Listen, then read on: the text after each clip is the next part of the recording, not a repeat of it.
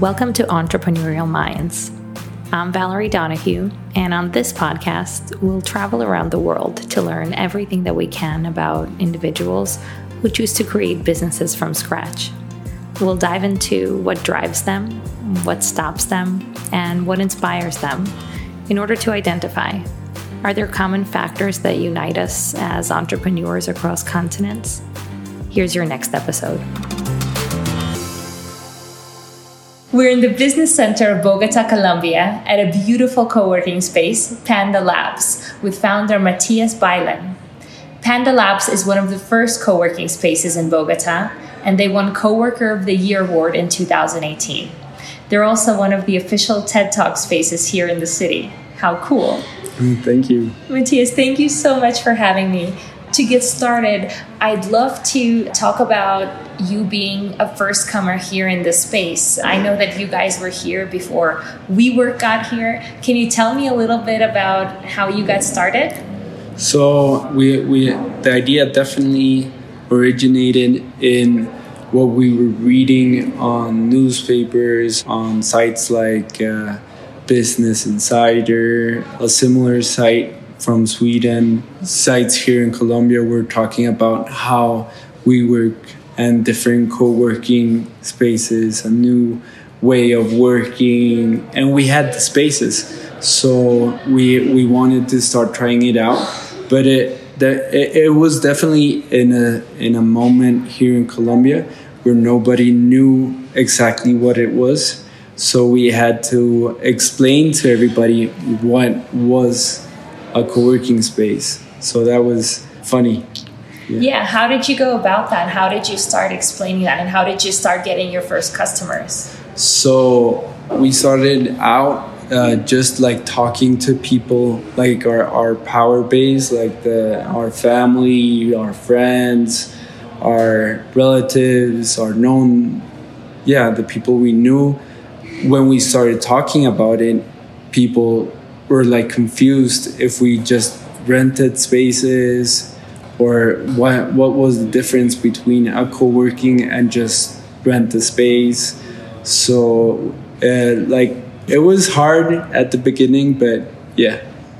So it must be so exciting to be one of the first, and then it's also it comes with its own set of challenges. How did you see, from the time you got started to now that companies like WeWork are now here and the concept is getting more normalized, how are you seeing your customer base changing and growing? So we definitely have much more people that come to our spaces and already know what's happening, and especially with like the online era, people know already like what's the status quo in Bogota about co-working. So they go to 3 or 4 spots when they come here, or they at least have talked to a few more coworkers. So they absolutely know. Now I think it's a new era because now everybody knows. But since the whole WeWork scandal with Adam Newman, that it was not a good business model, that he had to step down, he wasn't a good CEO, like he sold his own WeWork like logo and all to his own company. Right, yeah. So it's definitely a moment where people stop looking at like the normal co-working and ask if it's really a good business. And I think people are proven wrong when they come to our spaces and they see what we've built and they see what we're making and it's fulfilling. Like I feel fulfilled that people come here and they feel special, that we're building something special. And how do you go about thinking, from the layout to like the community aspect of it? How do you provide that special experience? Okay, so co-working started with the need of freelancers and independents. But what we've seen proven is that open spaces don't work because they usually distract more than help you concentrate and focus on what you're doing. So what we focus here in Panda is that we look for closed spots where you can work on your own things, but we have a set of open spaces where people can network. So it's important, and I think we have had the reverse effect as well. We have closed spots, but they're closed by glass, so you see everybody work. You feel like the obligation of, okay, everybody else is working, I have to work too, and you get more stuff done just because you see everybody else working. So it's kind of a funny layout, but it's a winning model.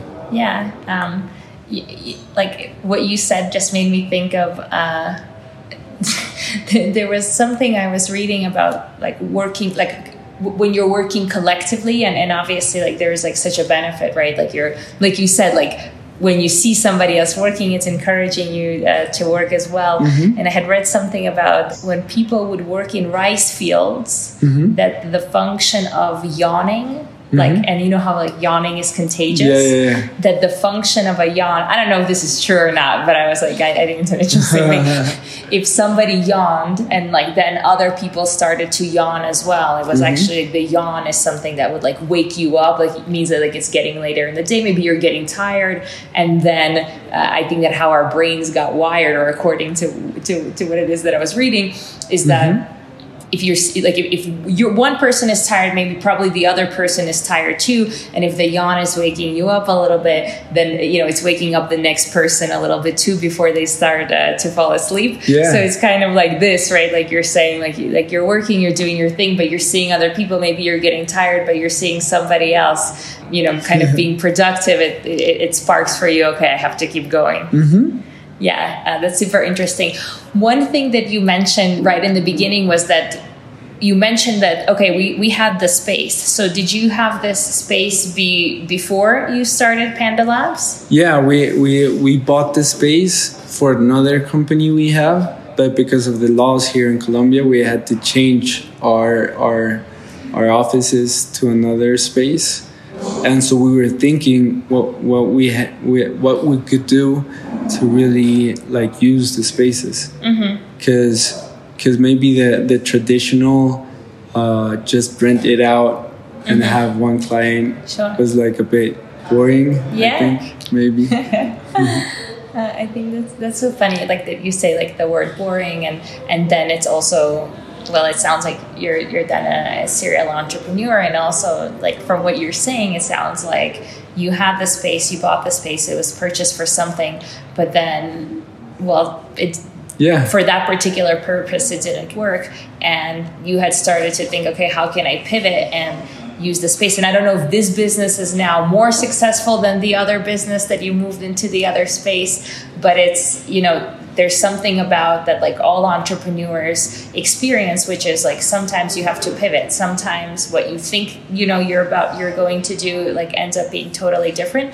Can you tell me a little bit about how that process was for you? That like, I mean, purchasing a property is a big step to know that like you're now changing the purpose of the space to something different. Well, I think it's a hard process, but I think it's a process that continually appears when you're creating a company or starting a startup. So there's many things like you have to keep on pivoting, even if it's not a space. So for example, like the open spaces we were talking about before, my original idea was having open spaces in the whole building. But what we learned is that it's not an efficient model. And everybody who starts a co-working, they're almost always empty because they only have open spaces. it's painful to me. I was visiting one of my partners in another city here in Colombia, and I went to the co-working he was working at, and he found like a silent spot, but it was silent because there were no more co-workers in the space. But it was like everybody was. It was open, so I was like, oh, it's painful, because like the chairs, there's a cost to it, but it's kind of the part of okay, how can we continually reinvent ourselves?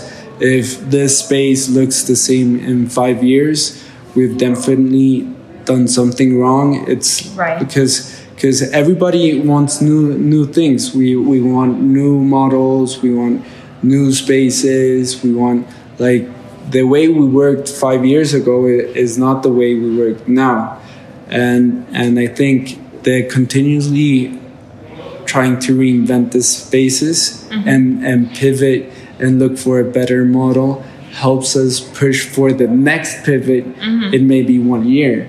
So maybe in 1 year, we won't have different companies in different spaces. We'll maybe have different companies, but segmented in different offices, which could be really cool if, like, all the marketing people of different companies were sharing. Interesting. That's an interesting model, but you have to find, like, companies that are willing. But it's a possibility. Like, it can create a lot of value.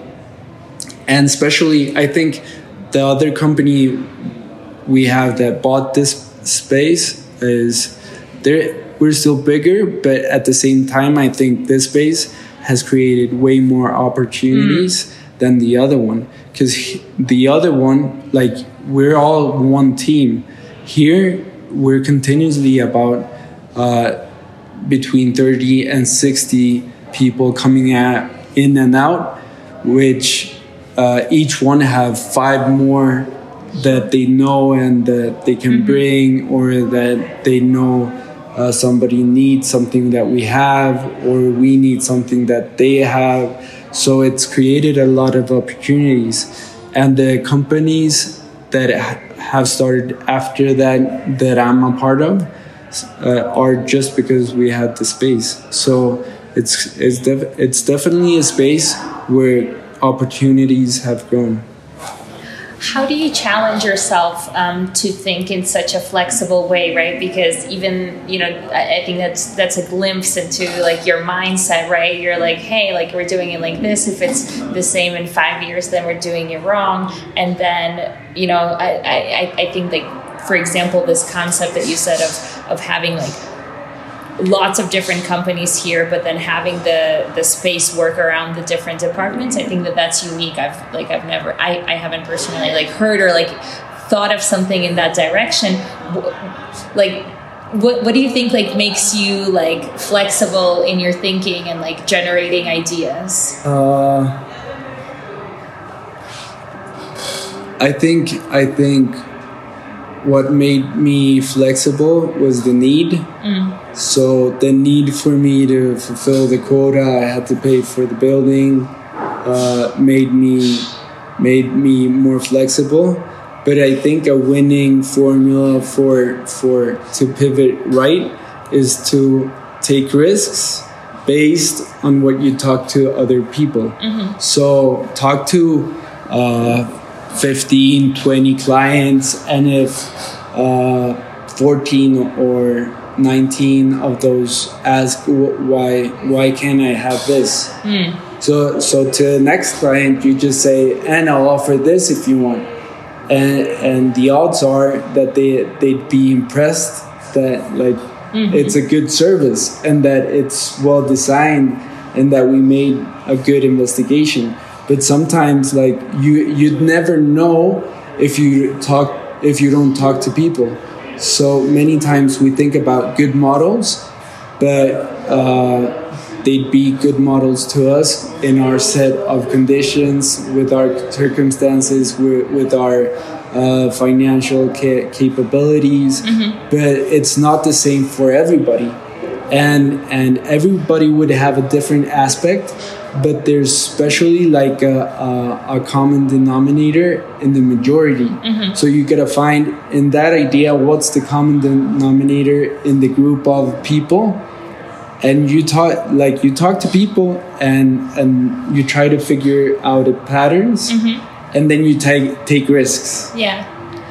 How do you systemize that? Do you have a system for that, or that's just kind of something that's happening naturally for your business at this point? No, I think that's my system. Like, okay. I try to talk to at least everybody I can to talk. Like, I don't have a quota, but if there's somebody that wants to talk to me, or that I can talk to, or that I want to talk to, I try to find like his contacts, and I just look for the opportunity to talk. Especially coffee is good for that. So I'll pay for the coffee and we get to talk, and then maybe I find a way to make him my client, and that's good. But also any opportunity to just talk helps me find those patterns. And so in all of that, do you have like a project management system, for example, where you're like, okay, I need to speak to like 5 customers a month, and then when they give me feedback, I write down the feedback, and then I'm actioning the feedback? Or is this all in your head? I think this is all in my head, but for example, our sales force, they have a quota of 25 to 30 leads a day.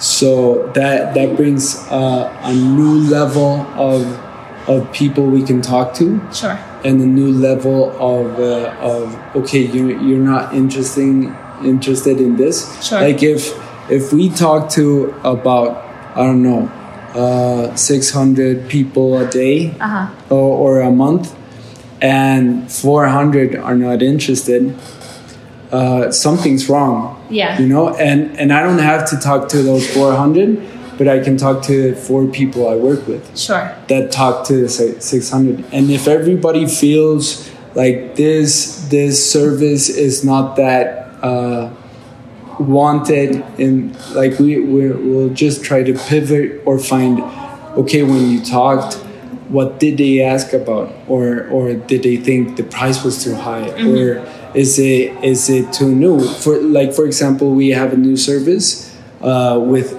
mailing in the US. I think it's super obvious, but here, like, nobody uses mailing for residents, like apartments and stuff. So I implemented a service that we can give to apartments, so that the administration could give them like important information about water, or reconstructions, or remodelings, or we opened a new football field in like our building and stuff. So it's a new thing here in Colombia, which they already use in the US. It's super normal. And I'm really pumped about it. It's super scalable, but we'll see if it's a match here with the people in charge. But we'll never know until we talk to people. It's a risk. We'll talk to people, and then we'll see if we have to pivot or not. Sure. And so one thing that's catching my attention, when we're talking, you have this, I know that you have this other business, then you have this business as well. And then again, it just seems to me like you're constantly like generating something new. How do you manage your time between all of the activities? I just work on objective basis, and then we do an analysis once a month. So we look like, are we creating value? Are the distribution channels or the marketing channels really being effective?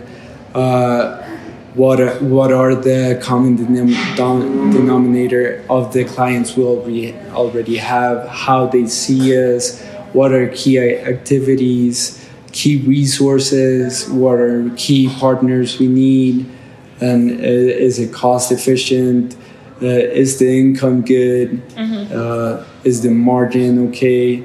So I start thinking about like the whole business with the business canvas model. And then I kind of look where we're bad, and I try to focus on fixing it.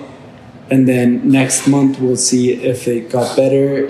What are the results? Sure. And maybe if we should continue focusing on that, or we should keep or change our focus. Sure, and that makes sense.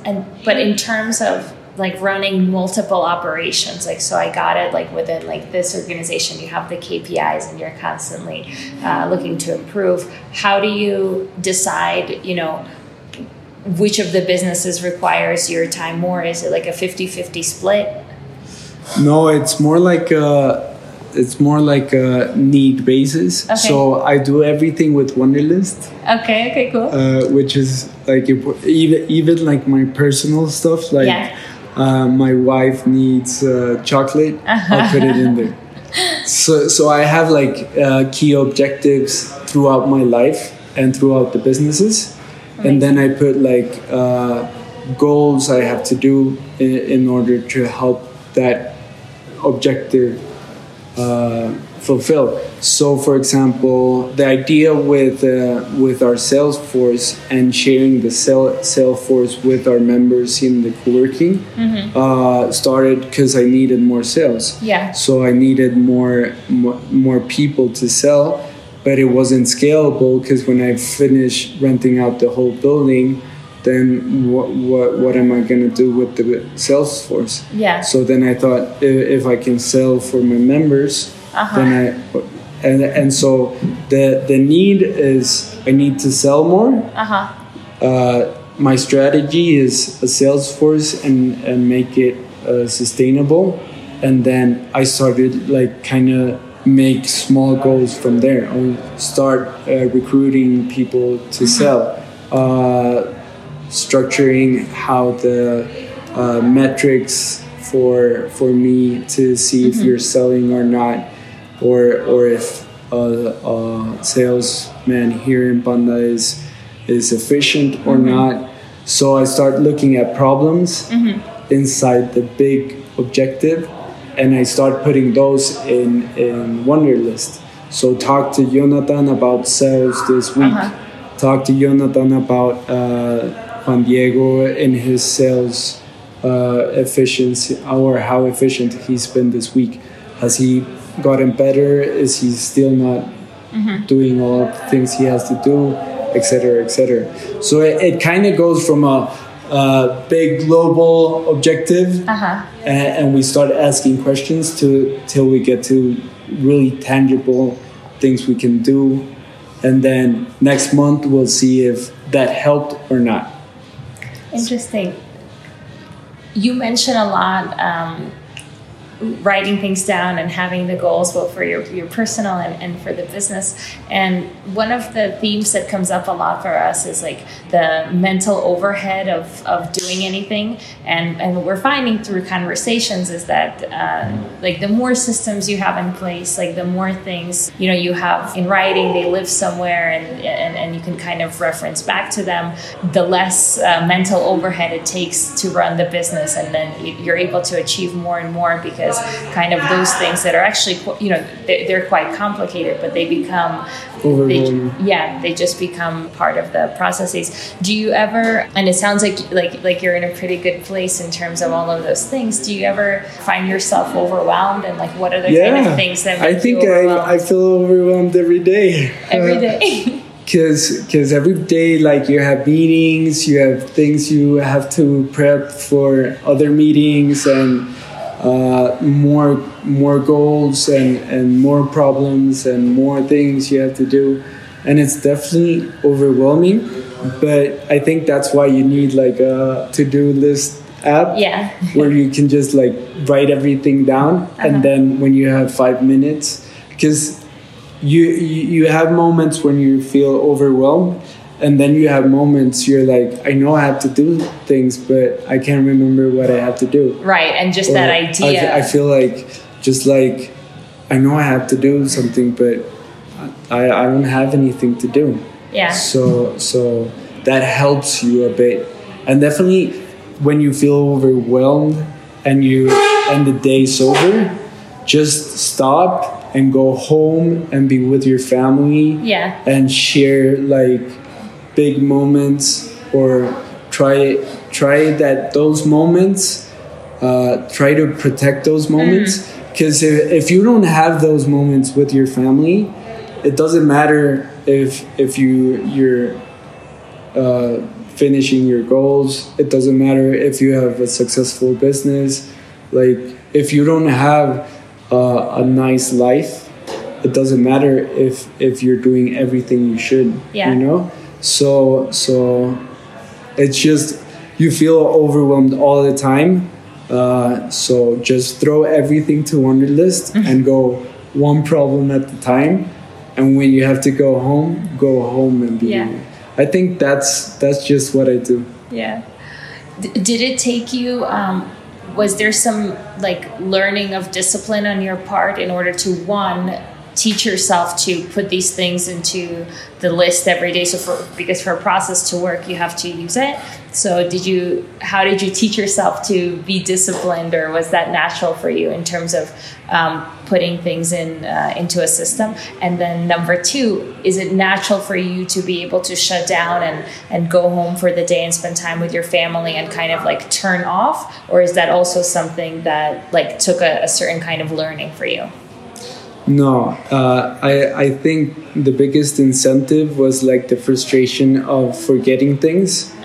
So especially when they're like big business opportunities, sure, and you lose them just because you forgot to do something, that frustrates you a lot. So you're like, oh man, I can't let this happen again. So that's what, like, I think that's the biggest incentive of making these disciplines work. Sure. Of writing, like, not only at work, also at home, like, remember to buy those Christmas presents. Remember to be intentional with her birthday, or her parents' birthday, or being intentional with things. That's also like, oh, I did this, it worked. Yeah. Like, it was worth all the discipline we had to make to like get here, you know.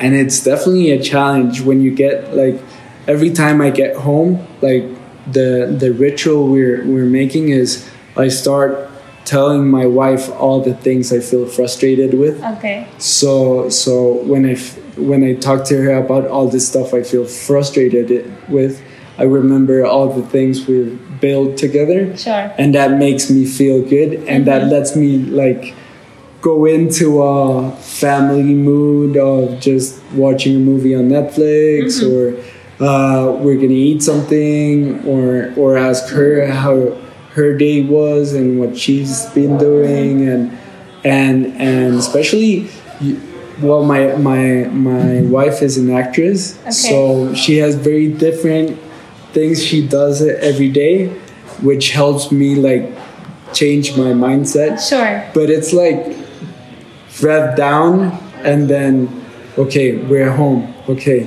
stop thinking about, like, if you start thinking about things you have to do next day, just like try, I'll fix it. You know, like I know it's important, but I work 9 to 10 hours a day. Like, if I can't do it in 9 to 10 hours, we'll do it, you know? Yeah. I'll survive. Oh, I think it's so sweet, because one of the things I wanted to ask you next was about like your daily routine, but what you actually colored was like such a sweet thing, which is, we know that being in a healthy and good relationship, like having, you know, like when you have a partner and like that partnership works, it so enhances your mental well-being. And so this ritual that you spoke about and everything that you said in terms of, well, your spouse's career is very different, and so like it puts you into a different mindset. I think it just colors like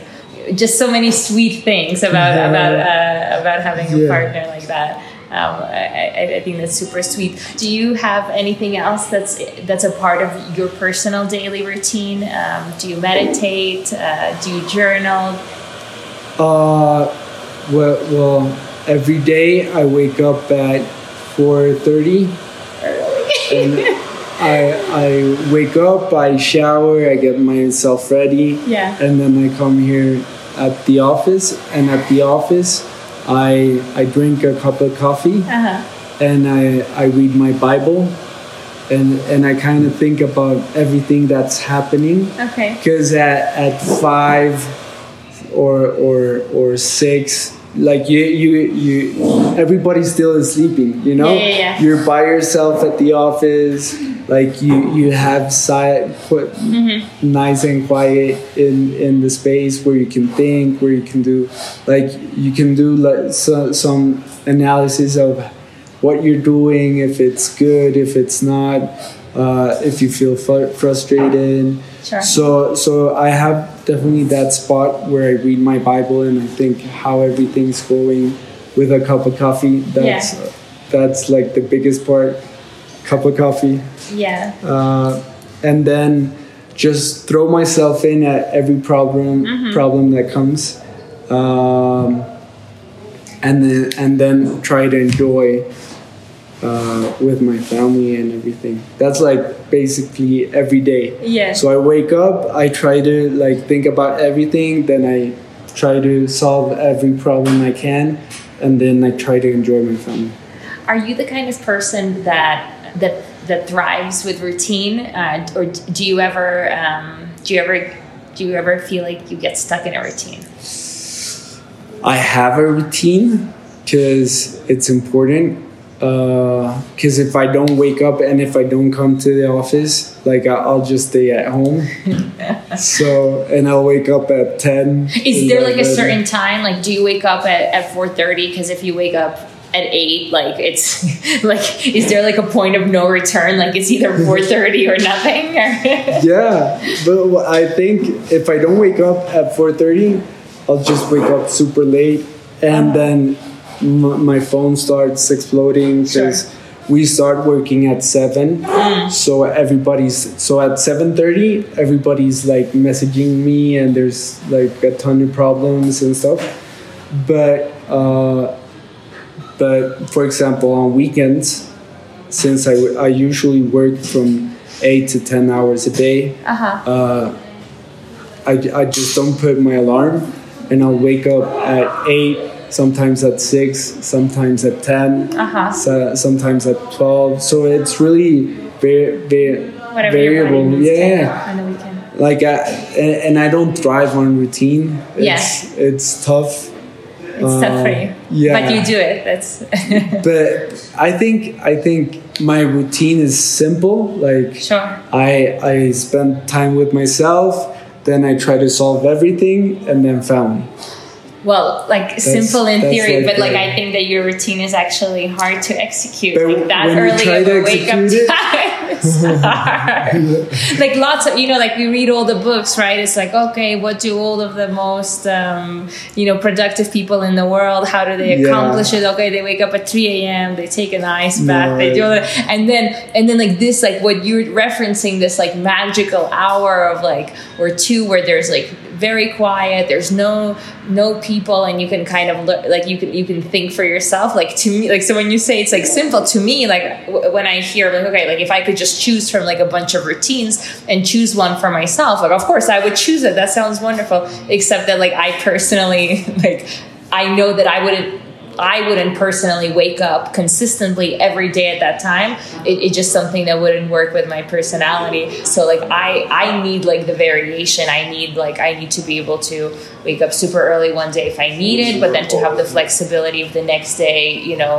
it's going to be 8 o'clock. So that's it. And then like it has to like my days have to be structured, that it's okay for them to be totally different each day. And I would like when I hear you, I'm like, I'm like so jealous. I wish I could do this every day, because I imagine how much more productive I would be. But I know that for like with my personality, it's just something I mean, look, never say never. I can't. It wouldn't be my pleasure to do it every. Like I could do it if I really had to. I would suffer through it. But you sound like you're doing it and you're finding the magic in it. So then you're enjoying it. Yeah, I think that's like the biggest part. When you find the magic in the routine, like you'll end up loving it, and then the day you don't do it, you'll be like, oh man, like I missed that special moment in the day. So for example, on Sundays, since I wake up so early every day, my wife, she loves having me in the bed. But for me, it's so hard because I'm trying to stay in bed, but I want to look at videos. I want to check my mail. I want to see the news. I want to get going, but at the same time, I feel like she's being loved, so I'm being efficient. Yes. But I think especially when you find the magic, like there's nothing like a cup of coffee at 5 or 6 in the morning, and then net everything, and you just can sip like the whole cup of coffee. It's magical. So the next day when you woke up late, you're like, oh man, now I have to start running, and the whole day is like one thing on top of the other, and you're not organized. So you're just trying to get everything done with. But it's super special when the next day when you do it again and you feel, oh, I captured the moment. So I think that's like the biggest part. I don't think it's like the 4:30 or 5:30 or being a morning person. Like if you could do it at night when everybody goes to sleep, stay up late and drink your cup of coffee or whatever you like to do and find magic in, you'd be like, this is definitely something special, you know? And I think that the magic you find in the routine or things you do consistently help you be more efficient. So I definitely understand because I have a hard time waking up. Like if I don't put an alarm clock on, I'll never wake up. Like I'll wake up at 1 in the afternoon. Do you snooze your alarm? I know there's two kinds of people, right? People that have 50 alarm clocks and people have one. What are you I used to. And it was bad. You used to be a snoozer, but now I have a really heavy sleep. So when I wake up, before when I was in school, I used to start putting my alarms from 3 a.m. because if not, I wouldn't wake up at 6 or 7. Because I won't even hear the alarm until like 6 or 7. But I think because of the whole waking up early, and I've been doing it for a few years now, like it's been easy to wake up early just because I've been doing it, and my like biological clock is already set on 4:30. You wake up, so wake up, you know? So you only have one alarm clock now, and then when it rings, you just get up.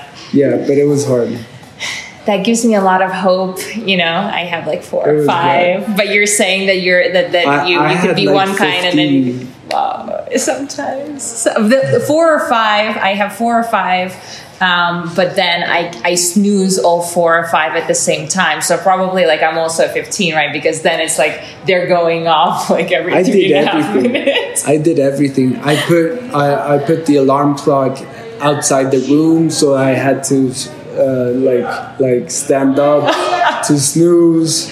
Or what else would I do? I would put on like the TV clock. So at 6 or 7 when I had to wake up, like the TV would go on, and then that wouldn't work, so I would put it in the living room, so I would have to stand up and go over there.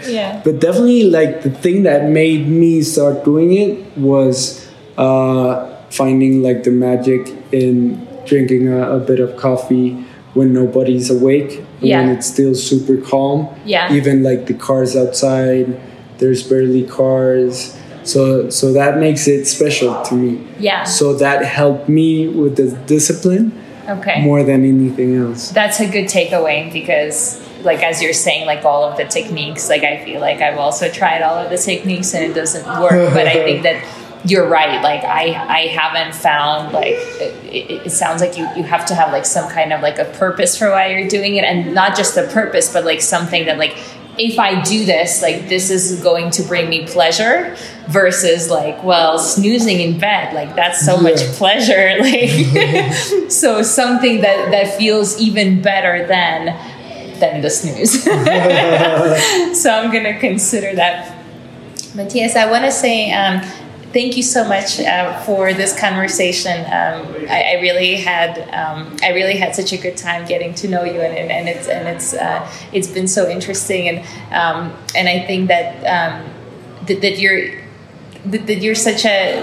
quite an interesting entrepreneur in the way that you look at your time, and learning about your routine, and learning about how you segment the different things in your life. And one of the sweetest things that you said during this interview, and I just want to highlight it because I thought it was so special, when you said about your weekends and about your wife, like that on Sunday you just like, that's it for you, like you want to go, like get up and go, but you know that for her it's important, like just the quality time of just like being next to you, like it's important. And like you said, like I understand, like that's how she feels loved, and that's like already super sweet. But then you said, and in that I know that I'm being efficient with my time. And I think that that's so cool that you're able to put those concepts together, because it's not often that we think about spending time with our loved ones as being efficient. You know, we might feel like it's something maybe that, you know, maybe it gives us joy,